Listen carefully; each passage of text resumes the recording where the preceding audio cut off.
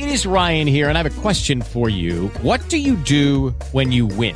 Like, are you a fist pumper, a woohooer, a hand clapper, a high fiver? I kind of like the high five, but if you want to hone in on those winning moves, check out Chumba Casino. At ChumbaCasino.com, choose from hundreds of social casino-style games for your chance to redeem serious cash prizes. There are new game releases weekly, plus free daily bonuses. So don't wait. Start having the most fun ever at ChumbaCasino.com. No purchase necessary. VGW. Void where prohibited by law. See terms and conditions. 18 plus.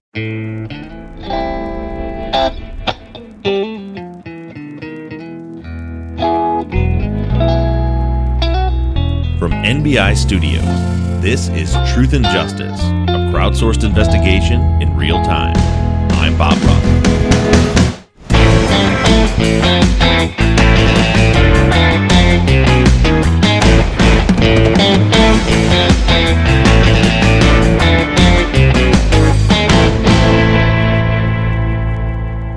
Hello, everybody, and welcome back to Truth and Justice. This is your Friday follow-up episode for Season 12, Episode 2, Becky's Day.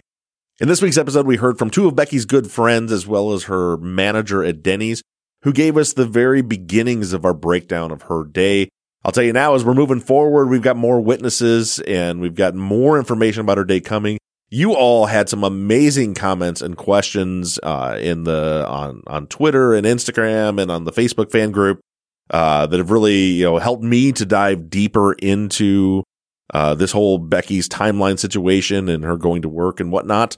So we got a ton of questions from you guys. I got Zach in the studio. We've got, of course, the talented Janet Varney. I don't know why I didn't say you were talented. I got hosed. I got so hosed. And these guys are here. And right after a break, we'll get started. Texas Ranger James Holland is a legendary interrogator. They call him the serial killer whisperer. You can't hide those indications, and that's why yesterday I knew that he did it. But now, shocking interrogation tapes reveal how the super cop really operates. And that's why they asked me to come in, because I'm special. From Something Else, The Marshall Project, and Sony Music Entertainment, this is Smokescreen. Just say you're sorry. Listen and follow on Apple Podcasts, Spotify, Amazon Music, Stitcher, or wherever you get your podcasts.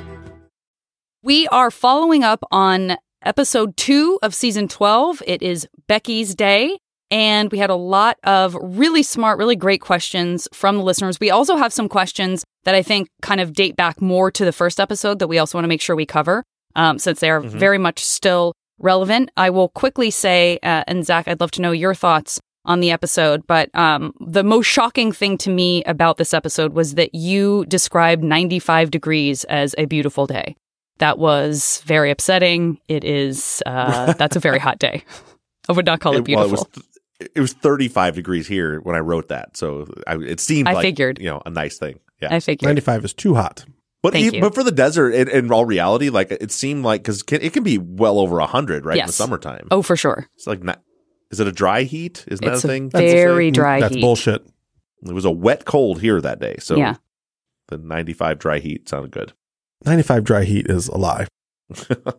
I've been in the desert when it was 114 in dry heat, and it was. You're still going to sweat and feel like you can't breathe. So you just dry off faster. That's all. Anyway, so to the more relevant, pertinent, and intelligent things that came out of the feedback from our listeners for this episode, I'm going to try not to jump around too much, but the first question is just a general question or statement about Janelle. This comes from Nicole. She says, my question's about Janelle. Bob, prior to playing her police interview for us, you made a comment about Janelle being in denial about Becky being at home the time of the fire. I'm wondering where that came from. I asked because in the interview, she refers to Becky in the past tense immediately and consistently. It seemed as though she knew for sure that Becky was deceased. Thanks. That was something I noticed as well, because Claire did not do that. And just curious. In the beginning of the interview, there's, obviously I couldn't play the whole 40-minute long interview. During the time when they're taking like her name and her phone number and her driver's license, all that information, she's asking the officer, she's like, are we sure that it was her? Like, did they have the bodies been identified? Are you sure she was there? Is her car and the cop is like not like to me, like I understand they're trying to keep information close to the vest, but he is literally, he's like, no. And they did know for sure at that point that it was Becky, I think, or pretty 99%, but he's like, no, we don't know anything yet. We don't know it. And so it kind of left her with it seemed to me like he was trying to leave her with a hope that, well, maybe she's not dead, even though Javier had been up to the scene that day and had shared information with them. He saw the body bags coming out. We learn all that later, but he was still, yeah. So the denial was, is there a possibility she wasn't there? And he's like, maybe. Yeah. But are they trying to get something out of her? Because she does, in the statement that she's talking about, which I found absolutely absurd, at some point she says that she thinks Becky could have done it.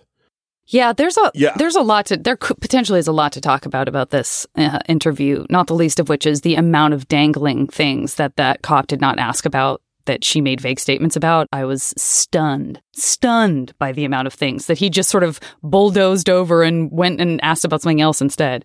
That's like a recurring theme that I found as someone who's trained to do interviews. Some of it were these, but and some other ones you're going to hear coming on the road is all of these officers are really bad about interrupting someone. Like you're trained to leave space and let someone talk and just let them spiral and just listen. And there are oftentimes you're going to hear where someone will start to be like, yeah, so I talked to her this week and then we went to here and then they'll interrupt them and be like, so what time did you talk to her? And I'm just screaming at my computer, like, no, let them finish what they were saying. See where this goes before you interrupt them. But yeah, to your point, Zach, I think that was, and you notice the cop was not interested at all in what she was saying. He knows what the crime scene looks like, but all they know, all Claire and Janelle know, is that there was a fire and bodies were found inside. You know, the one thing that kind of struck me, and maybe I'm completely off base, but by listening to her, and I've kind of seen this before in personal stuff, is I almost wonder how close Janelle actually was, or if she was just somebody that wanted to be important in the case. She was, I mean, I was told by Becky's friend when I talked to Kim Ellis, she said like Janelle was like one of her absolute best friends. You say that, but then in the interview, she also says that she didn't talk to her. There was a big time period where she didn't talk to her, and she just kind of came back into her life, and she didn't really know. Right. I don't know. It hit me strange because I've seen other people do that where they want to interject themselves to feel important about themselves. Well, she's really young, too. I mean, it also must have seemed so surreal. And maybe that's why she put it into the past tense, because, you know, true crime fans, we all know that sometimes a big deal is made about whether somebody refers to someone in the present tense or the past tense and all that. So I feel like we've sort of been trained to listen for that. And I wonder, it might have been a thing like, you know, how so many people go through stuff like this. And they said it felt like I was in a movie because that's the only point of reference they have. And it's almost like you're playing a part in a movie. If you're in shock, perhaps she was like almost feeling like she was playing a role in a movie in some kind of absurd way. Does that make any sense? It does. And to be clear, you know, the whole thing with the past tense, that is something you definitely want to look for when, say, you have a missing person or like no one knows that something has happened. If someone starts referring to somebody in the past tense, you start to click like, oh, they know something we don't. In this case, it's not quite that because she'd been told throughout the day that Becky was gone. And then, you know, it was just this cop was just, you know, she's like, is there any hope? And he's like, you know, could be. But obviously, still in her mind, the issue had been settled already. But I found that it definitely her saying that, I don't know, could have been Becky for all I know, was crazy to hear her say. But then it got me thinking, it's like, have we completely messed this up? Could this have been like a murder-suicide? And then I started thinking through scenarios, and it's like, I just can't figure out. We haven't done the crime scene yet, but there's no guns found near either of the bodies in the house. So, you know, if it was a murder-suicide, like somebody, like, you know, one of them lit the house on fire, it would have had to have been Vicky, because John was shot in the chest with a shotgun. You can't really do that yourself, but Vicky was shot in the head with a .40 cal, so she could have, but there was no gun found by the body. So it's like, well, maybe Becky could have, but there's also no gun found by her body. Surely she would have just burned her. I don't see a scenario where it works, but I think it does go to show that there were still a lot of unknowns with the friend group at this point, because they were thinking, I think when she said Becky could have done it, the thought at that point was simply that they had all died in the house in a fire. Yeah. Oh, and didn't realize that Becky was outside. They didn't know that she was in a wheelbarrow. Okay. They definitely didn't know at that point. Gotcha.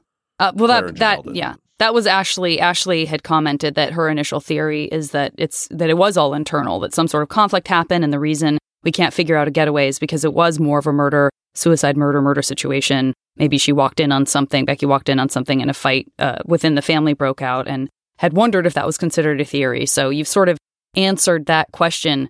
I do want to be clear. I wouldn't say that it can be 100% ruled out, but I just right now can't piece together a scenario where that works. Gotcha. You know, one thing you mentioned, you talked about the friend group, which kind of sparks my interest into, you know, it seems like the police went directly towards Becky's friend group.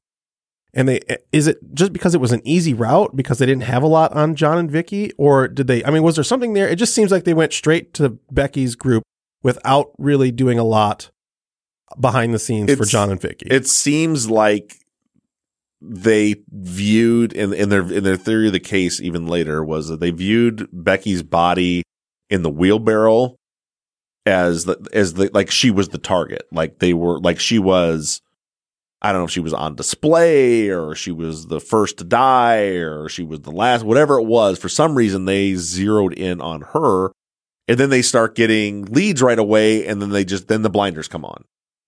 So in these first couple of interviews, we hear, well, she was supposed to be hiking with her boyfriend or her ex-boyfriend. And they're like, oh, cool. Well, someone's supposed to be there.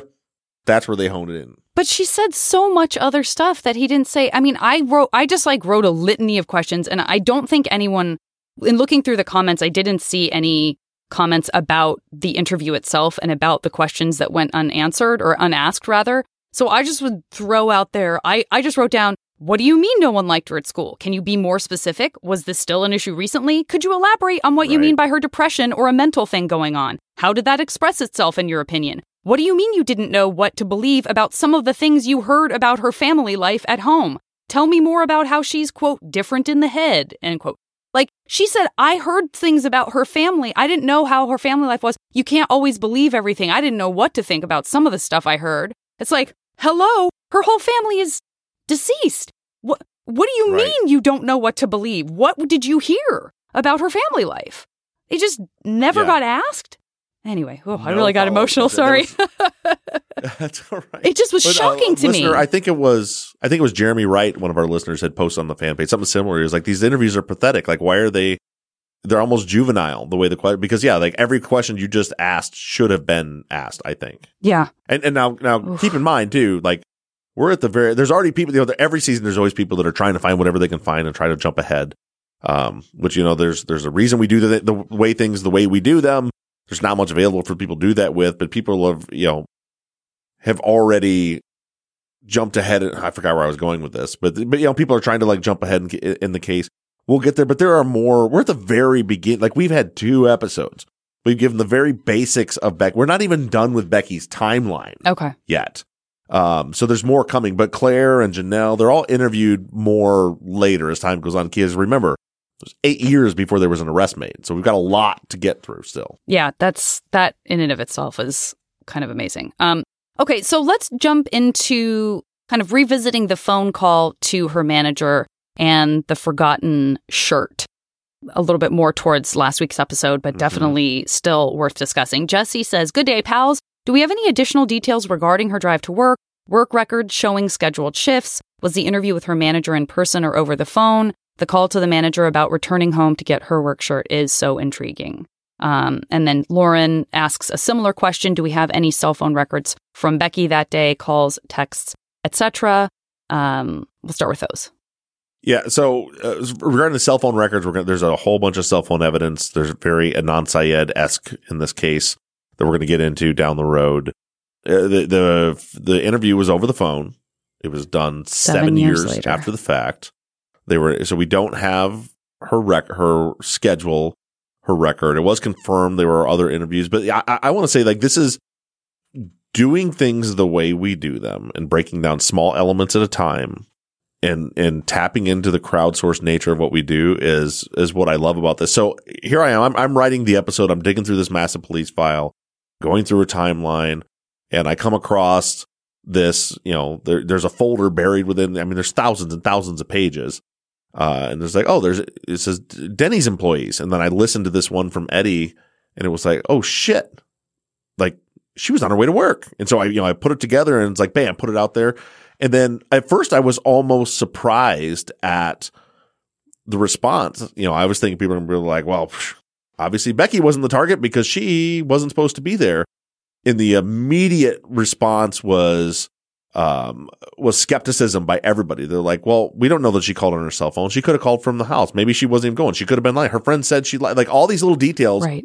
And and I just want you all as listeners to know how big of a part you are in my process is to take a small piece of something, a topic like this, and to put it out there. And then start absorbing your feedback. And so that feedback drew, obviously had me digging back in deeper and deeper and deeper, looking closer at this. And I almost have a whole different, I don't know where all these questions are going, but there's a lot. Well, one thing I want to ask, and this is something for the listeners. I want to know if we have any listeners or if any listeners know anybody who worked at a Denny's around this time, around 2006.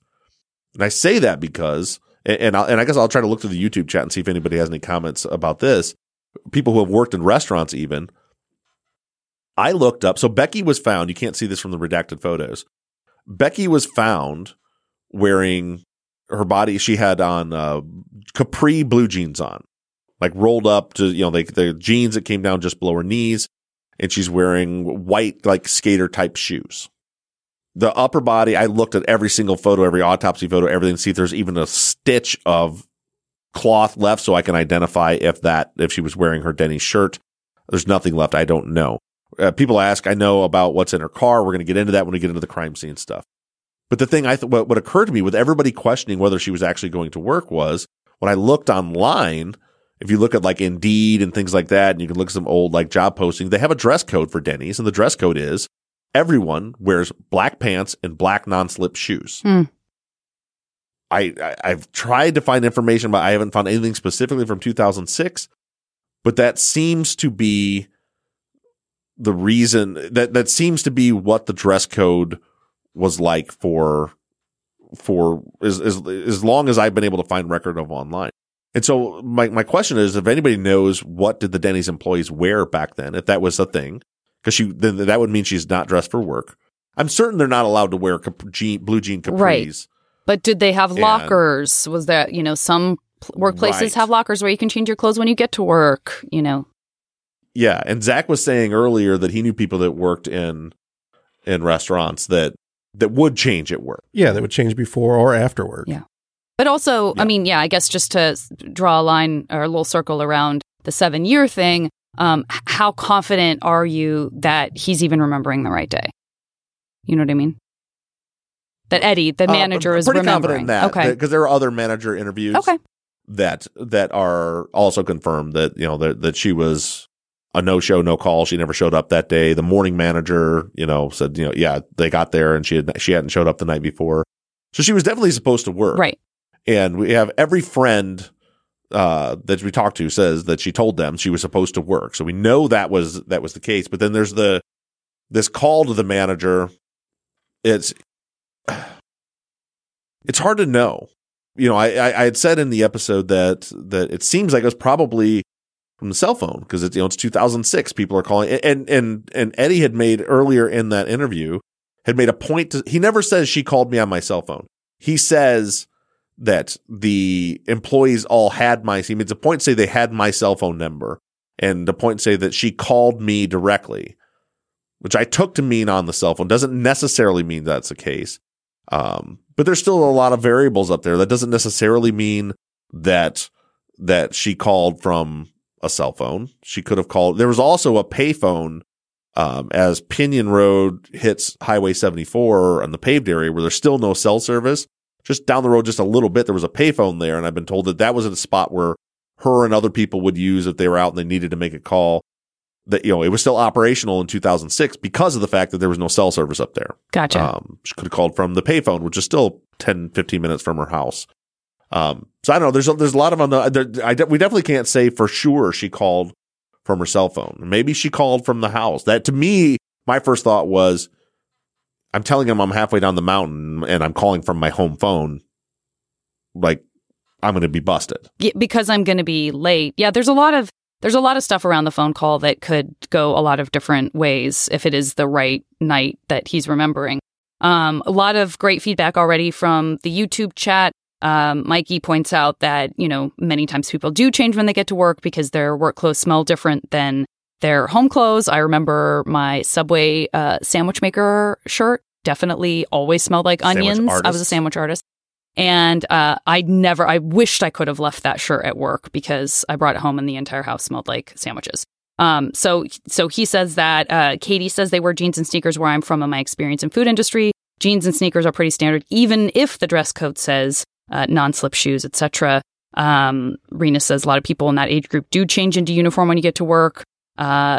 So there's and then Mikey gets real specific and says, I believe they wore a gray-based colorful polo and black pants and non-slip shoes. So some early feedback on potentially changing into your work clothes when you get to work. With that in mind, Rock says this could be hard to find out, but was forgetting something a common issue with Becky. Was this the first time ever she called into work late because she forgot something and went back home, or was late for some other reasons a few times? Her friends did say she bent the truth from time to time. Perhaps she knew there was some kind of issue at home and lied to her manager and said she needed to go get her shirt to cover up something else. Maybe she got a distress call from her mom and turned around to go home and get help or to help. Well, I'll piggyback on that as well, kind of thinking that maybe it wasn't necessarily a distress call, but what if it was just her trying to buy more time? What if she's down in the valley and needs to buy more time with somebody, or she's up at the house and needs to buy more time? Maybe I don't necessarily maybe see the distress call, but I could see the calling the manager to bend the truth, to buy herself a little more time to spend with whoever she's trying to spend with. Yeah. Well, Jason very kind of succinctly said what I think you're saying a lot of the listeners said, which is, just we have to be careful when we make assumptions too early. He says the phone call to the manager, do we really know if it was the manager's cell phone or the restaurant phone? The caller ID thing feels a little up in the air.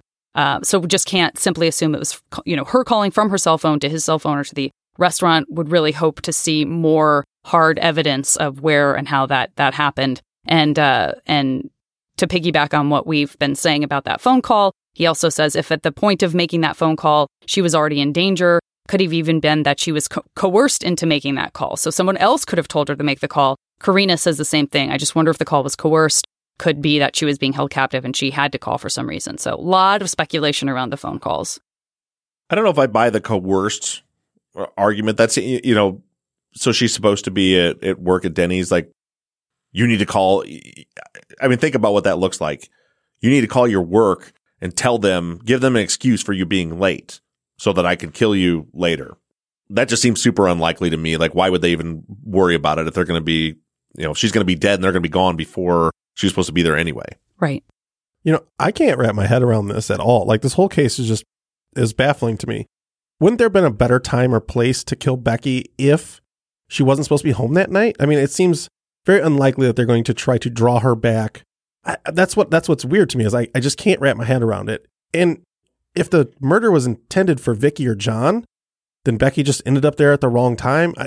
We have no idea. There's zero information that at least, Bob, you've given us yet. And it doesn't sound like from what you've hinted at there that there's going to be a lot of information about the parents. So we don't know what we don't know. I mean, I have no idea what could be going on with the other two people. All we're doing is, you know who we are. We're listeners who, like you said, we're hungry for information. We want to help.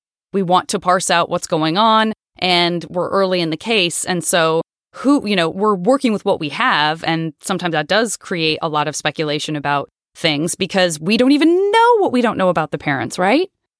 Yeah, there's very little in there. From what I've seen, they never really dig into it. They get the blinders on. As soon as they hear about the ex-boyfriend going hiking, they kind of had blinders on. I guess I'm getting really a feeling about who might be in prison for this.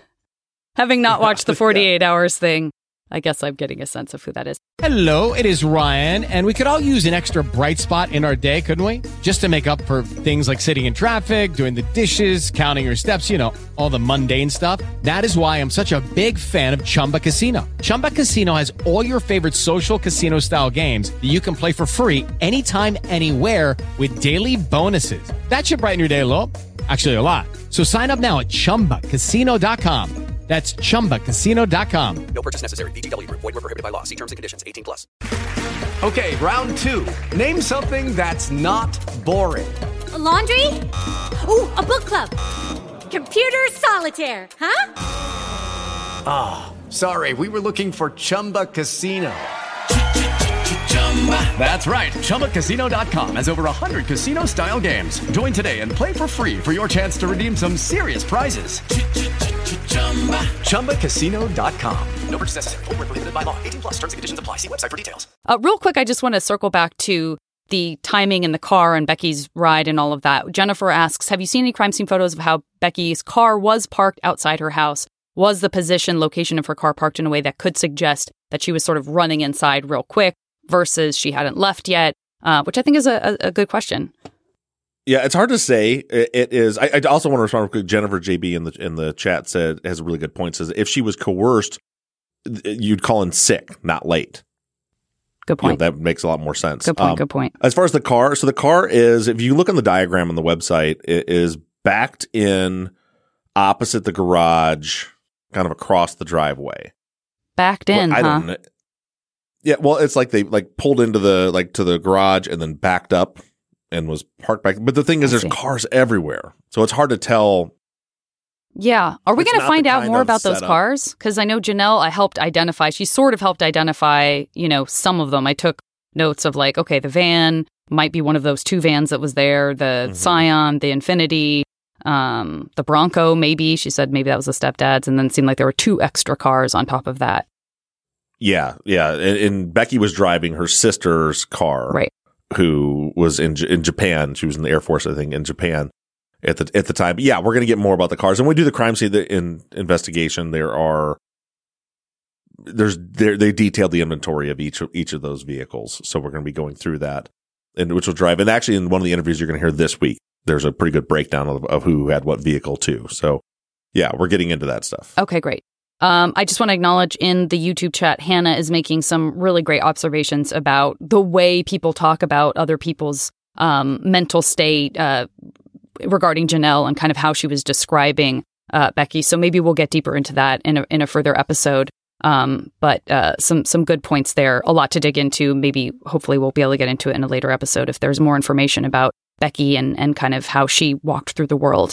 But regarding John, the stepdad, with a little bit of information that we have gotten from these episodes, Christine asks, I have questions about John. One of the friends said that he sometimes smoked with the teenagers. Was this frequently? Did he supply it to them? Is it possible he was selling? Which kids did he smoke with? It was said that Becky didn't have a lot of friends. Any more information on that? All great questions that the detective should have asked. Yeah. And didn't. He went through the whole, I don't remember if it was included in the clip or not, but he went through the, I'm not a drug cop. I'm not here to get you in trouble for that, but I have to ask these questions and needing to know about it. And then I think it was Claire who said that he would smoke with the kids sometimes, but that he never expanded on it anymore. Again, it was never really considered that John or Vicky could have been the target from the beginning. And if they did think that John or Vicky were the target, they did a pretty terrible job of investigating that because they never even really looked into them at all. Right. Yeah, the Rachel also does point out, again, it doesn't seem like it would make sense for somebody to want to hurt Becky on a night she was supposed to be gone, but it could also be that somebody just wouldn't know whether she should be there or not and still want to do her harm. So that's worth thinking about as well. Before we move on, I want to kind of spitball off of that a little bit with kind of the three of us. So I think there's on its face. So like what we've had in this episode, right? You have both of her friends saying she had to work that night. And then her boss saying she was on her way to work that night and she called me. On its face, it seems like very obvious. She's supposed to work. She left home, got halfway down the hill, calls her boss. If we believe everything that was said, calls her boss, says, hey, I forgot my shirt. I'm going back. Everything points to she just walked in on something happening to John and Vicky. She wasn't supposed to be there. And in fact, she wasn't there. She'd left. But then if we look at, okay, well, what if there's so many other possibilities, right? So what if she was lying? What if she was calling from the house phone or the payphone? Or like Zach had mentioned, maybe she had already left and went to the valley and was hanging out with someone and then was trying to get back home to get her stuff. And she was buying herself some time. What could that look like as far as, so she's not supposed to be there, but what if it is someone that she was hanging out with, which is what, you'd mentioned earlier, you get the idea. Yeah. The ex-boyfriend is one of the people that are in prison for this. It doesn't take much Googling to find that out. I appreciate you not doing that before we came on. 0% Googling. Yeah.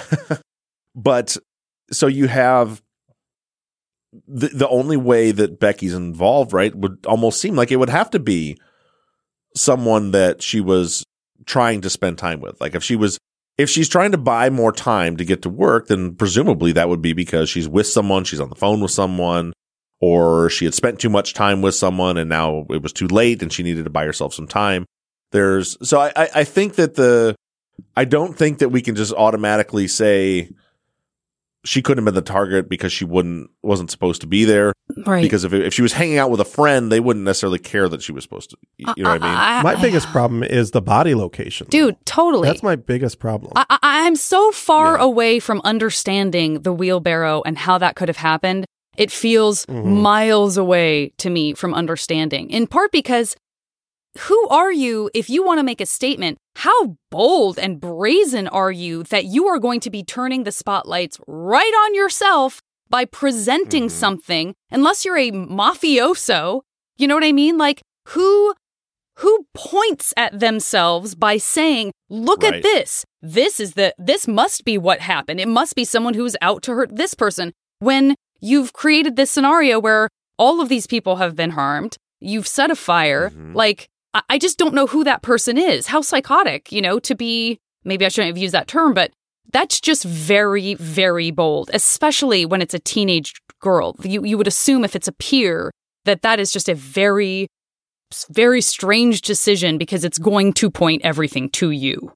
The one thing that I think about is if Becky was the person that was supposed to be killed and it happened outside whatever, and the parents knew that Becky was with the suspect, whoever the suspect is. So the suspect goes in the house to kill the parents because they know that she's with them. Why would you not move the body inside before you? Why would you light her outside and light the building on fire as well? That like I mentioned, I've been to the crime scene multiple times and looked through every crime scene photo a million times. I'm trying. It's one of the reasons I've got Jim Clemente working on it. I'm already working with Dr. Shiloh and Dr. Scott on another element of the case. I may have them take a look at it too. Because I can't put you have the two bodies inside. So if you take Becky out of the picture, and I think we mentioned this before in last week's follow-up maybe, but if you take Becky out of the picture and just look at John and Vicky, this crime makes sense, right? It makes sense. If somebody came in there for whatever reason, ends up shooting and killing them, and then they're like, oh, I need to cover up my tracks, I'm going to light the house on fire. And hopefully people will think it's an accident. I can wrap my brain around that. Right. But then the thought behind that behavior is to try to conceal the fact that there was a crime. But then you put a body out in the open where it's on display almost, making sure everybody knows it's a crime. And I don't know how it's like multiple offenders. I think there probably were multiple offenders. You have two guns used in a small space in the house. So you'd think already there's indicators there's two people there, at least two people there.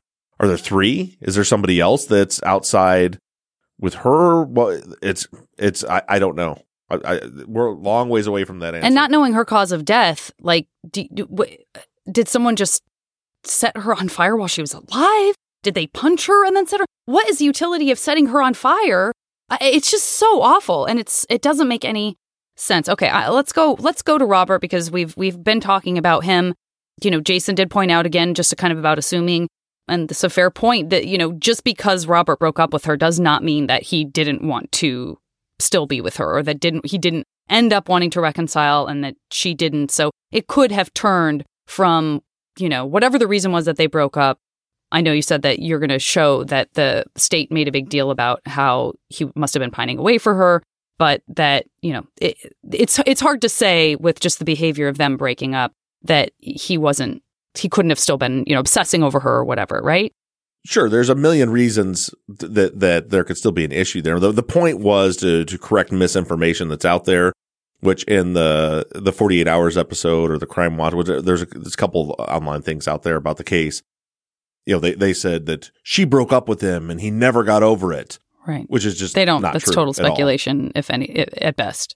Well, it's not even speculation. It's just false. Okay. And that's based on everything, everyone agrees he broke up with her. Right. And he had another girlfriend. Oh, okay. At the time. Now that doesn't mean there couldn't be a reason why he was mad, right. But it's just to correct because people again are always trying to jump ahead and say right. Yeah, but he was really mad at her for breaking up with him. Just so you know, that's not true. That's not what happened. Yeah. And then going into the Robert story that Javier tells about them potentially going hiking.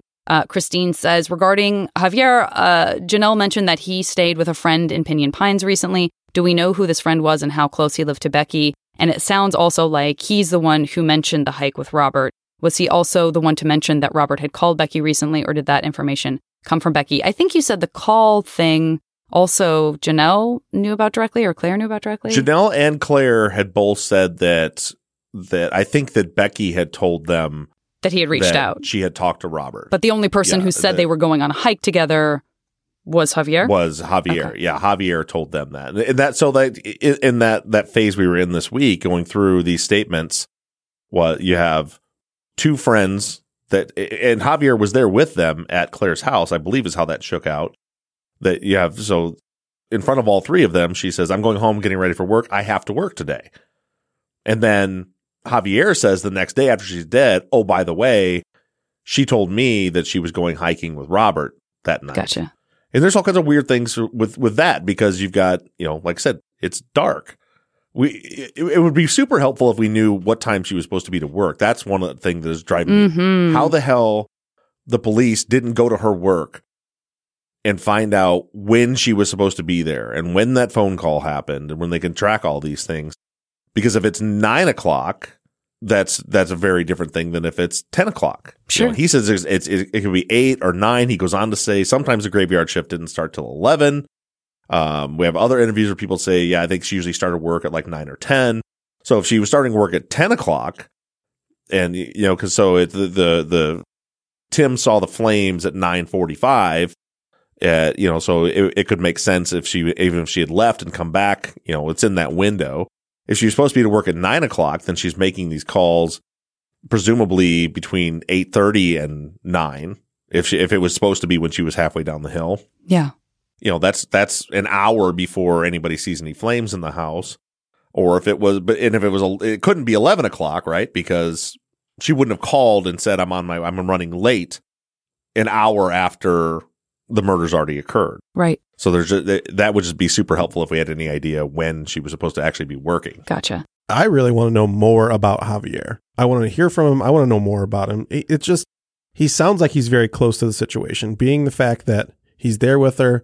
That one of them mentions that she gets off work and goes to his house down in the valley to sleep for a little while.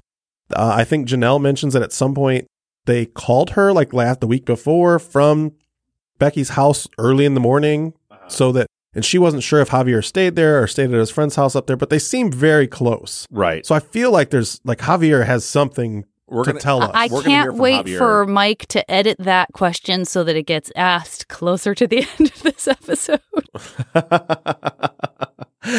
You did so good holding that one question for the end, for the transition. But yeah, so you are going to hear from Javier this weekend. How dare you? And I just remember I didn't answer fully the question before that. So yeah, so Javier had a friend named Nick who lived in Pinyon Pines. He lived on Pinyon Road, down closer to Highway 74, but he was in the Pinyon Pines community. He lived up there. Okay, so we're going to pretend like Zach asked his question after these questions because it was such a great, real, authentic way to get into Javier. But I do want to quickly run through these remaining questions. I also want to point out that in the chat, a lot of great folks coming up with some, theories to expand on the idea of Becky coming home and just the idea of they meant to take her into the house, but perhaps it was too hot. They didn't want to risk their own lives. That it was a situation where, as you've briefly touched on, that it could just be potentially there wasn't time or it was too late, so they had to kill her separately, but they did not feel like they could, for whatever reason, get her back into the house. In keeping with that, the wheelbarrow situation, Jenna says more a comment than a question. It's possible that someone was standing between the handles of the wheelbarrow and pulling it instead of pushing it. That makes it easier to move a heavier load. So the direction the wheelbarrow is pointing might not mean that someone was headed towards the house with it. And I'll just throw this in here as well. Christina says, the neighbor witness Tim says, the reason I say mannequin is because there was no hair, referring to the body in the wheelbarrow. The picture of Becky in the case file shows long blonde hair. It's hard to tell in the redacted wheelbarrow photo, but is the assumption that her hair was already consumed by the fire. I know that's a kind of a two-parter, but I wanted to put both wheelbarrow questions together. Yeah, so it's possible that someone would pull the wheelbarrow instead of pushing it, and they would be going in the direction it's facing. They'd be pulling it uphill away from the house. I mean, there's some issues with the legs kind of getting in your way if you're doing it that way, but that is possible. But I'll also say there are tracks from the wheelbarrow from out in the desert, which we're going to get into deeply later on. Okay. But there's a trail from the wheelbarrow up to the point where her body is found in it. And that's a whole nother ball of wax that we're going to get into. Whoa. And then, but even without knowing that, you got to think, why would they be pulling her body away from the house? If they're going to burn it anyway, why were they pulling it away from the house instead of towards the house? And then, or is the wheelbarrow a complete red herring? But how would it be a red herring? Meaning, were they not? It's possible they weren't moving the body at all. That the wheelbarrow was just there. Right. And they just threw her in the wheelbarrow, and so they had a place to light her on fire, or she fell into it and trying to run away. There's just, I'm not saying that's what happened, but there are possibilities with the wheelbarrow that don't involve moving a body. It could be a red herring in that way. As far as the hair goes, yeah, the hair had been burned off. It was one of the, Tim said that, there was no hair that he could see. That seems like it would happen so quickly. Yeah, and it's it's graphic, but there's actually you can see in some of the crime scene photos some of the hair down on the ground where it had burned off and fell down. But yeah, that's why he said there was no hair on it. It had been burned off. Okay. Debbie says, did Becky have 2 or 3 sisters? She checked out an obituary on findagrave.com and it sounded like perhaps Becky had 3 sisters, that Vicky had a total of 4 daughters. Any scoop on that? Yeah, she did. She did have a third sister. I don't know anything about the other sister. She's never interviewed. She's not in the police file. There's just Tiffany, who is a half sister actually, and then there's Drew, who is the sister who is in the military and was in the Air Force. Then she did have the name's escaping me right now. I don't know if she included it there, but there is a third sister that I don't know anything about. She's not in the police file. Okay. Dan, I see your question in the chat, and I think we had just maybe covered it, but just to circle back, Javier was the only person at this point that we know who talked about the hike with Robert, correct? Correct, yeah. Okay. None of her friends knew anything about the hike. It was that came from other than Javier. Okay.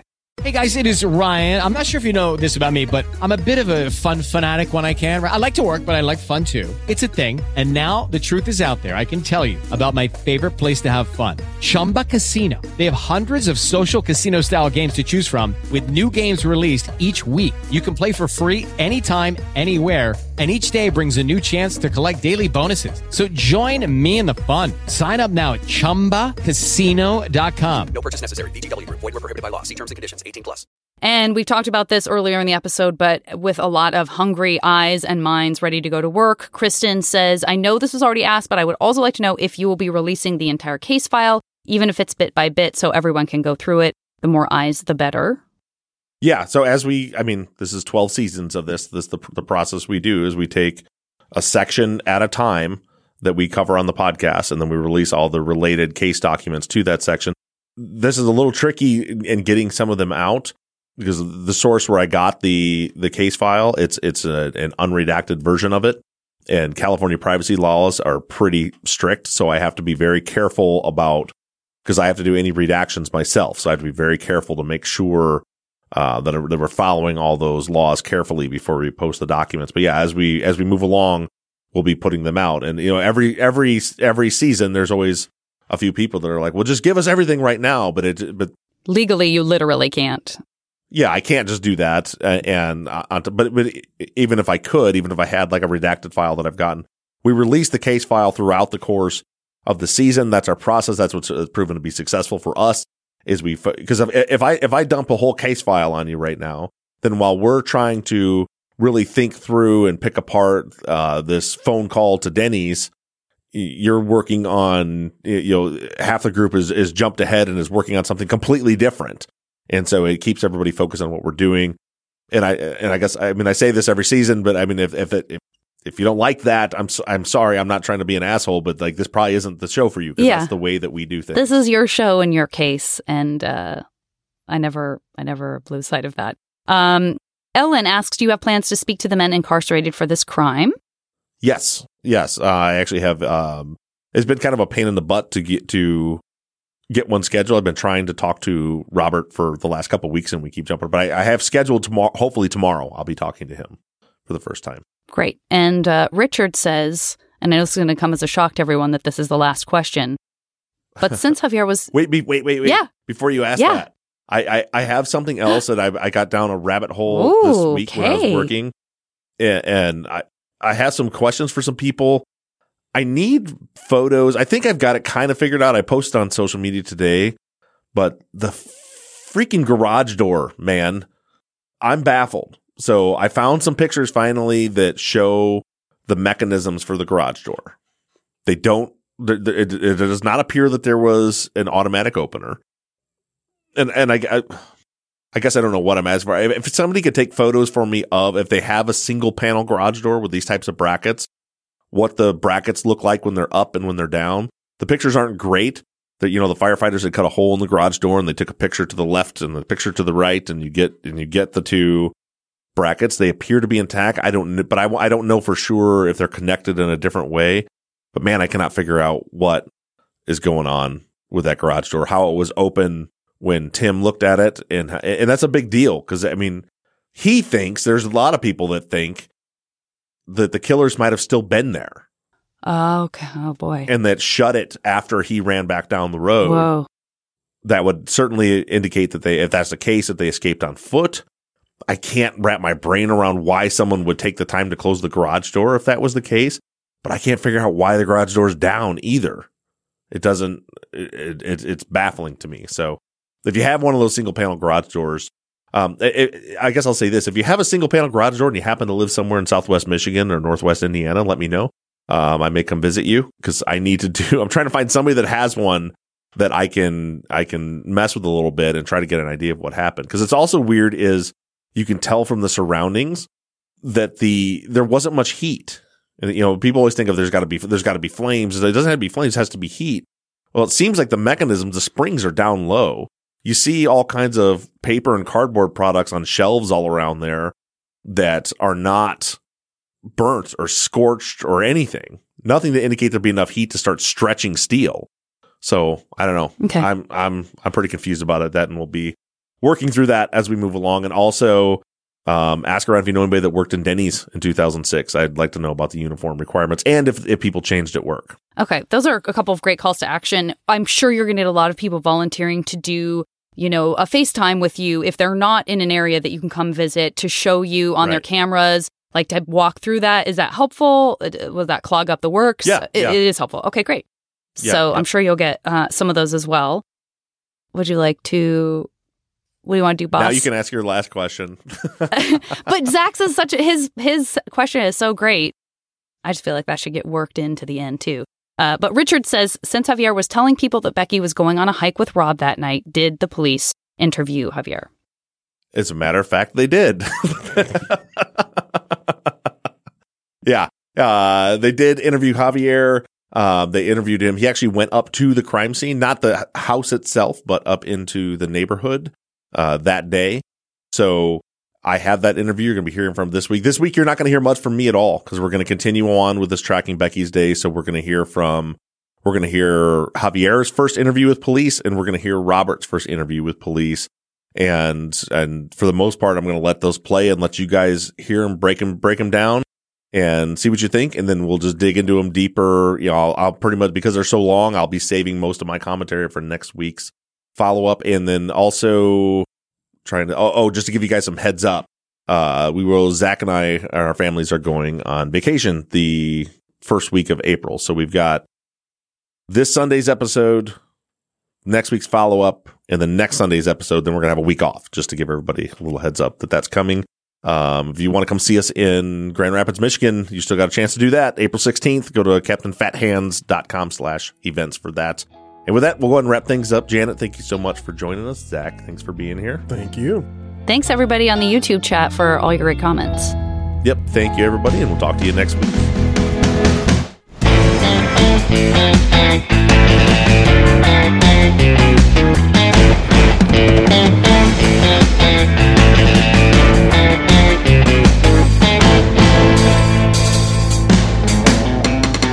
Truth and Justice is an NBI Studios production and is distributed by Wondery. Edited by Mike Bussing, and all music for the show is created and composed by PutThemInASong.com. Our follow-up logo was created by me, and all of our fonts across all of our logos and banners were created by Tate Krupa of Red Swan Graphic Design. You can find more of Tate's work on Etsy. Thank you to Katie Ross of CreatedInTandem.com for designing, creating, managing, and maintaining our website, TruthAndJusticePod.com, where you can view all photos and documents discussed in every episode. And a big thank you to our transcription team, Pamela Westby, Kathy McElhaney, Kaywood Yomnick, Ginger Viola, Erica Cantor, Danielle Rohr, Jennifer Ford, Courtney Wimberly, and Melissa Cardenas. And as always, thank you to all of you for all of your engagement and support. If you like the show and you'd like to support us, you can do so in several ways. To financially support the show, the best thing you can do is just go to patreon.com/truthandjustice. You'll not only be supporting the show, but you'll get something in return. On Patreon, you can pledge as little as $3 a month, and we have reward levels. For just $5 a month, you get access to ad-free versions of all of our episodes and behind-the-scenes bonus video content every week. Then other reward levels include t-shirts, hats, and even the opportunity to co-host one of our Friday follow-up episodes. Just go to patreon.com/truthandjustice. You can also do us a huge favor by going to iTunes and leaving us a 5-star rating and review. And lastly, you can always support us by supporting the brands that sponsor this program. If you have a new case that you'd like us to consider for future seasons, you can submit your cases on our website, truthandjusticepod.com. Just click on the case submission button and fill out the form. And the most important thing that you can do is to engage in our investigations. You can keep in touch with us through our email at theories@truthandjusticepod.com. You can like our Facebook page or join in on the conversation on the Truth and Justice Podcast fans page on Facebook. And for all you tweeters out there, you can connect with us on Twitter @TruthJusticePod. Follow our personal accounts on social media. I can be found in all forms @BobRuffTruth. Janet can be found @JanetVarney. And Zach is @Z2TheQ. And don't forget that we always have our 24/7 voicemail line open for questions, comments, or tips on our cases. That phone number is 269-224-2833. However you do it, stay engaged, stay in touch. As for now, we're signing off. I'm Bob Ruff. I'm Zach Weaver. And I'm Janet Varney. And this has been Truth and Justice.